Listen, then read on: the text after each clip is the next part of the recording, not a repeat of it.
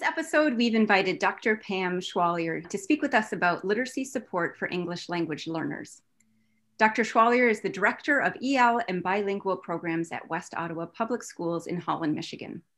Previously, she was the Regional English Learner Consultant in West Michigan, serving schools and districts throughout Ottawa Area ISD, Muskegon Area ISD, and Allegan Area ESA in partnership with Kent ISD. That's a mouthful. She recently completed her PhD in educational leadership from Western Michigan University with her research focusing on K-12 schools' civil rights obligations to English learners. For Pam's full bio, check out the links connected to this podcast. Eric and I have enjoyed getting to know Dr. Schwalier over the past few years. We've both had her as a guest facilitator in our undergraduate literacy classes and have been inspired by her dedication to educational equity, her passion for serving culturally and linguistically diverse students and families, and her vast experience working alongside students and educators in multiple capacities that have allowed her to become a well-respected leader in the field. This is Erica. And so Pam, welcome to the podcast. We're so honored to have you join us. For the next 20 minutes or so, we're going to take some turns asking some questions. How does that sound? That sounds great. I'm honored to be here with you. Awesome. Let's go ahead and jump in. So first, would you just tell us a little bit about yourself and what sparked your passion for English language learners? Sure. You already covered a lot of it in that bio there. So actually Monday is my first day starting at West Ottawa Public Schools as their Director of EL and Bilingual Programs. So starting a new adventure to support their multilingual learners there. And really my passion started back as a student learning Spanish as a second language myself through school, and had some opportunity to develop that and decided I wanted to study abroad when I was in college. And I lived in Spain for a summer, and getting to know the people and the language, the culture, and just seeing the world from a new perspective, and to be able to build some relationships with people with different perspectives and different mindsets, and obviously different language, to be a person in a room where I'm the minority, where I'm the one that's struggling and reaching for words to be able to communicate what I have in my mind, but to be able to communicate that with students. It really, that's where it started. And then when I started serving as a classroom teacher, getting to know the students and the families on a really deep level and seeing some gaps in equitable opportunities really sparked a fire for using my Spanish to then serve students whose English is not their first language. So it's really evolved over the years, and each new adventure and journey in my career and my life seems to continue to fuel that passion as we go. Pam, I love hearing where your passion, how it's developed and how it's come and furthered over the years. For some people, for many of our undergraduate students, even thinking about English learners is a fairly new concept for them. Maybe they have some experience with students in their own K-12 experience, but in terms of thinking about working with English learners, Eric and I try to support them in their learning, one way by dispelling some common myths or misconceptions about English learners. And can you talk about that a little bit in your interactions with teachers, with parents, with students? What are some common misconceptions about ELs that you've encountered over the years? Sure. In this regional capacity, I've certainly heard a lot. And so it's always fun to be able to help spread the word of just how great it is to be multilingual and some of those assets that they bring. I would say one of the big misconceptions that I often run up against is most people, when they hear the term English learner, their mind immediately thinks of immigrant students or students with very emerging beginning levels of English proficiency, where actually most of our students in Michigan and across the US that are identified as English learners were born and raised in the United States. The vast majority were. And so many of our students are now long-term English learners who have been learning English ever since they entered our US schools and are maybe in secondary schools now and are quite highly proficient in English. And so I use that to leverage the fact that every student that enters our classroom is an academic English learner, that we all are growing in our language development as we grow. And so one of those misconceptions is that they don't all come to us with that very beginning level of English. They come to us fairly highly proficient, but then it's the challenge of saying, just because they have that social language that they can talk to you socially about their weekend or the things they're doing with their family, doesn't mean they also have the English proficiency to be able to access our academic texts and communicate in reading and writing at the level that we expect in our schools. So that's one. And I also just think to be able to add to that is coming at it with an assets-based mindset, that so many times we think our English learners are behind or lacking in some way. And I really want to switch that narrative to just highlight what an asset it is to be multilingual in our country and in our world, because they're not behind. In many aspects, they're ahead. And it's thinking about not are our students ready for us, or are we ready for our students? And so flipping that narrative a bit and really celebrate and honor and develop their multilingualism. If there could be a round of applause on our podcast right now, this is where we would insert it. And that's amen to all of that about seeing our students as assets and what they bring and not framing them as behind. I loved what you said about all of our students, all of us, I would argue, as well, are academic language learners. And something that Erica and I emphasize to our students is the fact that it's not like you learn to read once and then you're done with it. In fact, as texts become more complicated over the years and at the secondary level, we're all learning new things. We all continue to learn to read different kinds of texts in different disciplines and for different purposes. So I love the way you frame that. It connects really well with some of the concepts that we have talked about with our students. So building off of that and this idea of some of those misconceptions that you were talking about, Pam, and echoing everything that Deb said, and I think we have to get an applause button for the podcast. That'd be a lot of fun. What is one thing that you wished teachers knew about how to support their English language learners or their English learners? Wow, that's a tough one. To narrow it down to one thing is hard, right? I think one thing to just feel affirmed about is many times I get asked, how many languages do you speak? I only speak English and Spanish. And really, you only need to know English to teach English, that you don't have to be scared or intimidated. I guarantee you the students that are learning English feel more scared to be in your class than the other way around. And so things to just keep in mind. I don't know that I can narrow it to one, but always keeping in mind of to leverage that native language, to leverage their cultural backgrounds as they enter that room, and always thinking about how can we engage them instead of having it being teacher focused or teacher led. How can we think about using student voice in the classroom? And if we think about even the timing of who's doing the most talking, not only the teachers, but our native English speakers or our English learners, if you time it out and just think about who's using up that airtime would be helpful. So you had said that you said it hard to narrow it down to one. And so you just talked about having teachers having confidence if they are native English speakers that they are capable of teaching other students English. And you're right. Anytime we're in a situation where something is new for us, probably the students are more intimidated than the teacher. But what are some of the other things you wish teachers would know? And you don't have to explain all of them, but just because you've got lots of experience, what are some things that teachers, like going into this new role, if you had all of your West Ottawa teachers in front of you, what are the things you would want to just say, I really want to dispel these things, not just dispel, I want you to know these things about English learners. What would you say?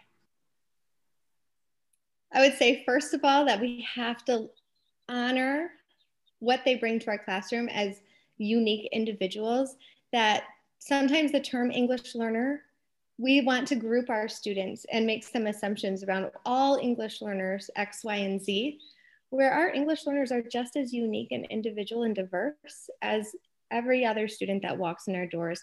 And so it's actually, I think, a dangerous narrative to say there's one best way to support all English learners, but instead to say, let's learn what assets do they have, know your standards, teach to your standards, not to a curriculum or a specific pre-written text, but know your standards, know your why behind what you're teaching, know your students. What assets do they have? What is their language level?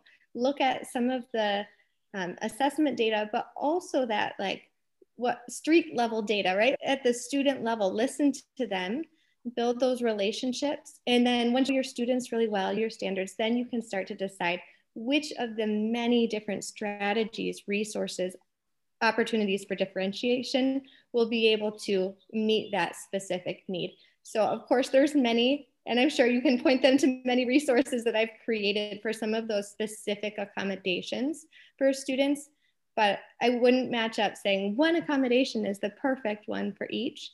And I think the other thing is we have to stop thinking about watering down and instead scaffolding, maintain that rigor of our standards, push our English learners, they can do it. We don't want to water down our curriculum or lower our expectations. We need to be able to scaffold as teachers so they can access high level academic content.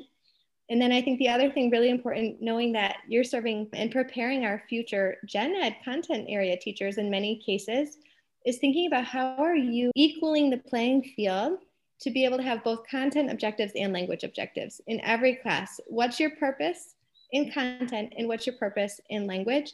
And to have specific goals of what are we teaching, how are we supporting it, how are we assessing and providing feedback for both content and language. If we had that as a starting point, that would be awesome. That's a great lead in to our next question for you, Pam. And you talked about some of them in general, but what are some of the specific strategies? There's not a one size fits all. I think that's an important premise to start with. But what are some strategies that you have seen over the years secondary teachers have the most success with, or the ones that perhaps are the easiest for them to hold on to and gain confidence in on their journey of learning how to better support and draw on all that their English language learners bring with them to the classroom? Can you just share a few of the ones that you have found over the years have been most successful with teachers?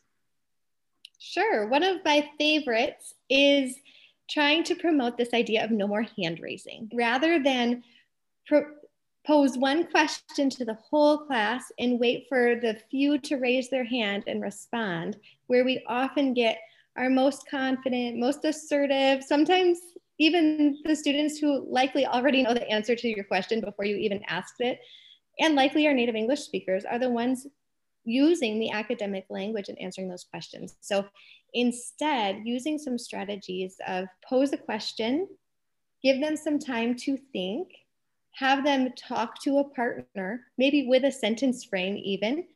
And sometimes I even will say the taller of the two students or partner A is going to speak first. And you're going to start by saying, and I'll give them a sentence frame to start their sentence. And then partner B will paraphrase what they said and then use the same frame to answer the same question. So now they've had a scaffold and time to be able to talk with each other. And then when you come back to the whole group to share and assess, now I always told my students, now it's fair game. All of you are held accountable because now it's safe. You can always share something you said, something you heard, or something you thought of in that conversation. So now you can call on anyone. Now you no longer have to ask those raised hands. You've created a safe space where even your newcomer, if you have a new student, day one, who walks in and only knows how to say hello in English, they can always just repeat what their partner said. So I would say that is one of the big ones. And with that no more hand raising, I always encourage our teachers to use a 10-to-2 rule of for every 10 minutes you talk, you need to make sure our students have 2 minutes to be able to process and use language themselves. So some of those just big routines in there to be able to pass some of the ownership to our students, give them the opportunity to use the academic language rather than us, provide some of those scaffolds in there are some of those ideal things. There's many graphic organizers building on their native language to be able to sometimes translate, hopefully more translanguaging. And I'd encourage you to look into that rather than translating, but still inviting that native language in. And of course, there's many times where you need to be able to provide differentiated text as well, especially at that secondary level. It's a pretty rare day when every student in your class has the right reading level if we're all reading the same text. Mm-hmm. Pam, I love just in what you've shared how accessible those strategies are, even just in thinking 10-to-2, no more hand raising. These are things that I think any teacher, but as I think about my beginning teachers that I work with, this is something that they can just take a big bite of and remember, and even start observing, right, in their clinical placements, just to keep how much student talk is there in this classroom? And when could it have been inserted? I think even brainstorming ways that could happen is one way for them to gain more confidence in that. Thank you so much for those great suggestions. So that leads me to coming back to some of the misconceptions that you talked about earlier, and then some of the things that you want teachers to know. So for those teachers that don't yet know as much as they want to know, or maybe as they need to know, what can they do to learn more? What recommendations do you have? And that is both for pre-service teachers, which would be those who aren't yet in the field teaching, but those who also have their classrooms, and maybe they've been teaching 2 years, maybe they've been teaching 25. What would you tell a teacher when they come to you and say, Pam, I don't know enough, or I need to learn more? Where do I go? How do I learn more? What would you respond with? Yeah, absolutely. And we always love that when our teachers are hungry to learn more, because it's fairly rare. This is great to have our institutions of higher ed purposefully come together to intentionally prepare our future teachers to serve our English learners. But that doesn't happen everywhere. Many of our teachers enter the classroom without any experience or background serving multilingual kids.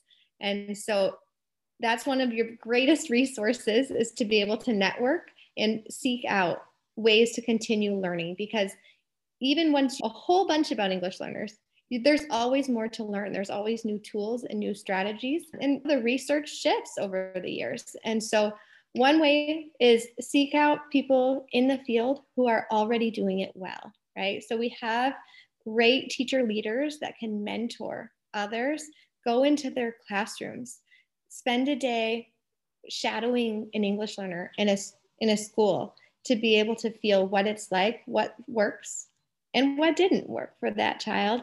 And then there's so many professional learning opportunities as well. So a training like SIOP, Sheltered Instruction Observational Protocol. It's a mouthful. I always tell people, don't worry too much about memorizing the acronym, but the training's great. We have many trainings throughout the state. Your local ISDs would be able to help you register and find a local training. There's also virtual trainings online, and many of them are offered free, especially due to the shift to so many virtual opportunities because of COVID.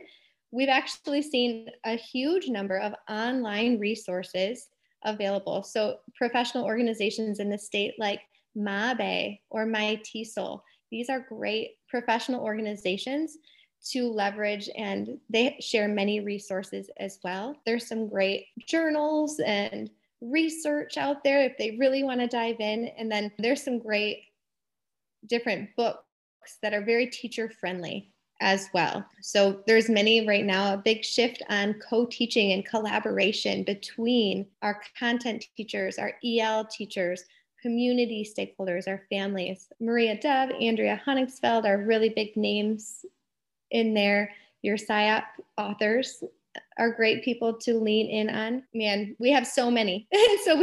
There's just so many. There's webinars available everywhere. And so I think there's opportunities. You just have to seek them out. And as a teacher, time is always a need, right? There's never enough time to do all of the things. So prioritizing your students that are often farthest from opportunity is a great way to be able to think about how can we serve these students in ways that will meet the needs of all, rather than trying to focus in on the majority and hope it works for those farthest from opportunity. Many of the strategies that work for our English learners and students with special needs work for all students.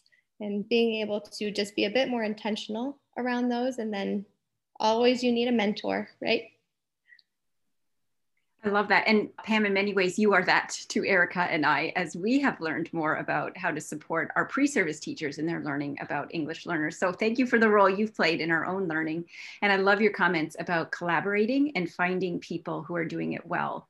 And I know in my own journey of thinking and learning more about supporting our English learners, I've so enjoyed collaborating with Erica in reading and in talking through some of this. So love those comments. And I hope that our listeners are able to implement some of them. Pam, I'm going to ask you. Are mutual. I have learned a great deal from the two of you as well. Aw, that's awesome. Thanks, Pam. I'm going to ask you this question because I love it when you talk about students that you've worked with, or so I'm going to say that you can answer in terms of a student, a secondary student, or a teacher working with secondary students. But when you think about that, what's a success story that you have either experienced yourself as a teacher going back, or that you have journeyed alongside of another teacher and their success with a student or students? But can you just share with us, just so we can put it on the ground and hear a sort of very practical example of a teacher's learning journey and then the success he or she has had with their students or your student? Awesome. Okay, I want to clarify. Do you want a success story of a teacher or of an English learner? You can pick. Okay, there are many. And so I love that you asked this question, because I think that's one of the things that we need to do a better job of across the state and the nation, is just highlighting some of the success stories that are out there. I'll share one story of a very specific student of mine that I think speaks volumes around that piece of collaboration that we just talked about. I had a new 6th grade student as a middle school teacher come into my ESL class, and he was in one of my lower level classes where it was mostly newcomers. He acted perfectly fluent in English, very kind, very responsive and engaging. And I thought immediately on this first day, he must be in the wrong class. And so I'm talking to him, I'm like, do you speak another language? And have you always lived here? And just like, it's always good as a teacher to be respectfully curious, right? Just ask questions, let them tell their own story. So I'm trying to learn more about his story. And he seems very fluent. He says he's born and raised here, he's in middle school, and he's in one of my beginning level classes for English. And immediately, I can't change the schedule there, I bring him up front. He's helping teach the class. He's helping small groups on day one. Well, I went and talked to the counselor. We looked at his WIDA scores, and well, sure enough, his WIDA scores showed that it was at the level that would be appropriate for this class. And so I'm like, something's up, let me dig into this. And the next day he came in, and I had this like page that they had to fill out. It was like building their own resume, where they had to write or type some of their strengths and background. And I had sentence frames, I had many supports there. And he was a totally different. He was disruptive and rude and completely opposite from this fun-loving, energetic, positive child the day before. And so I'm sitting down next to him of, how can I help you? Let's try this. And so then he was telling me the answers, and I was doing the writing for him. I said, okay, at least that worked that one day. And so then I start collaborating with his other gen ed teachers and say, what's your experience with him during the day?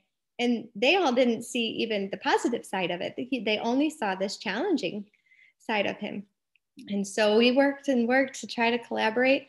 And within that first week of school, we realized and learned that this child was reading at a pre-kinder level, and he was in 6th grade. He was born and raised in the United States and was still struggling. He did not have an IEP. He was never identified for special ed, and had just pretended his way through.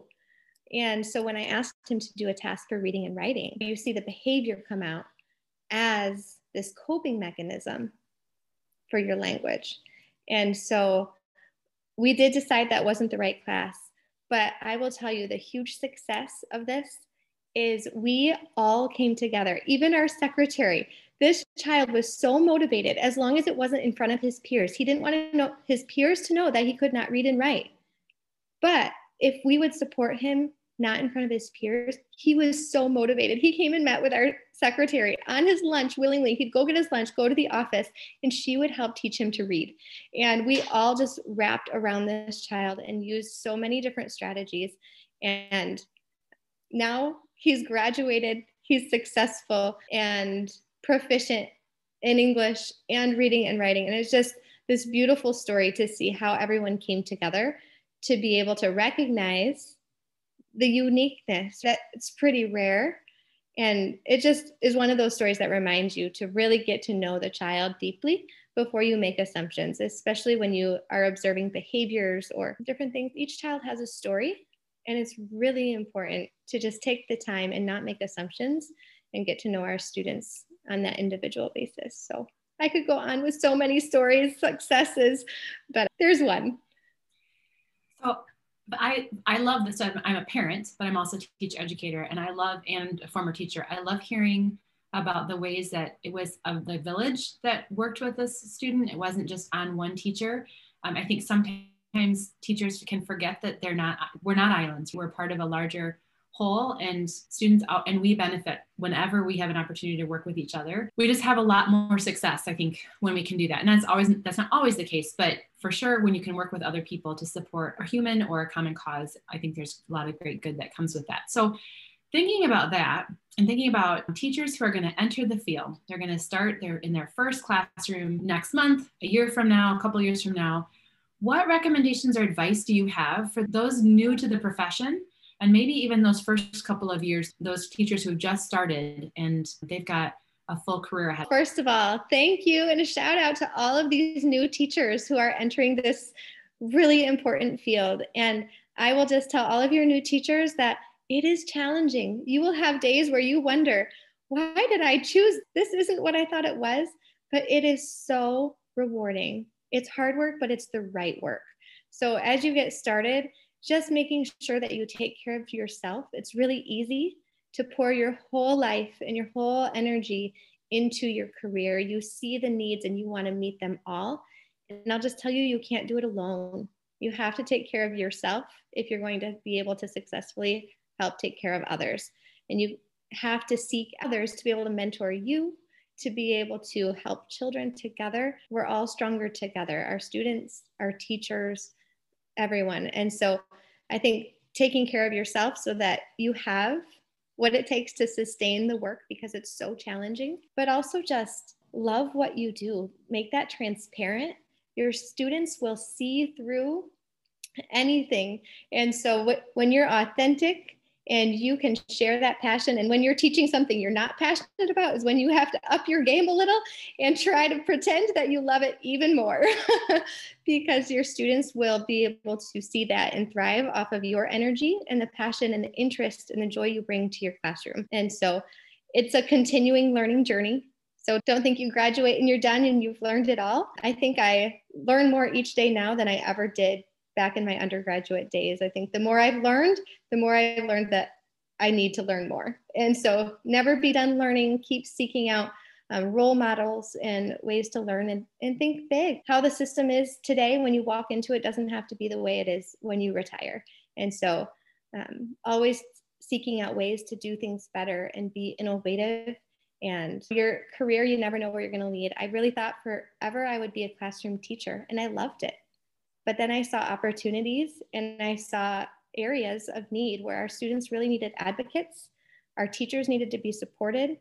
And that really led me down this whole different journey in my career than I ever thought possible. So I think be open to taking risks and thinking about new things and new ways to support our kids and families.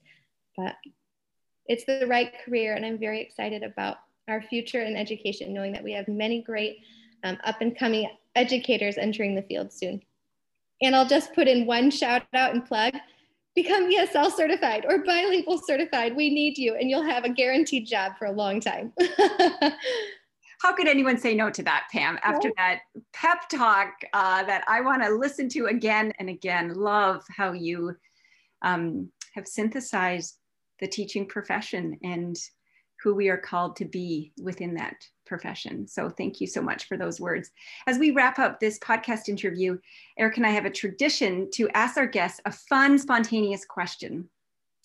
And I love how this question actually just builds on what you've been talking about. In our courses, we talk a lot about the importance of acknowledging, affirming, and building on all of our students out of school literacy practices, not just who they are in our classrooms, but also who they are at home, in various contexts out of school. And so on that note, what is an out of school literacy practice, a sport, a hobby, something of that along those lines?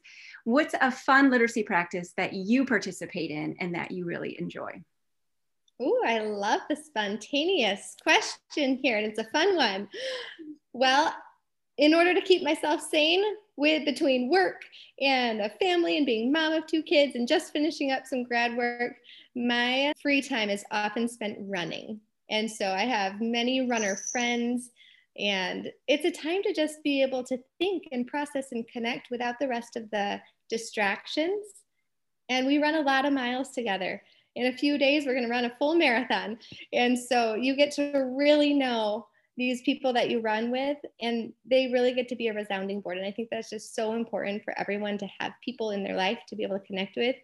And of course, it connects to literacy. And not only that, like, connection there, but I'm also a nerd and love to read. And so I'm always reading different running blogs and following different people's adventures of running in all sorts of cool places around this globe, and love to be able to share life passions in many areas, not just one. So as a fellow runner, Pam, I totally relate to that. Similarly, I enjoy running by myself and I enjoy running with people, and it's a really good outlet. But I have to continue to learn because I wasn't born knowing how to run or what that means or training. So we wish you the very best on your upcoming marathon. That's awesome. And we want to thank you for joining today's episode. For those of you listening in, thank you for joining us as well. Be sure to follow All About Literacy on your favorite podcast app so you don't miss any upcoming episodes. We are Deb Van Dynen and Erica Hamilton, and we wish you beautiful adventures ahead as we keep learning all about literacy.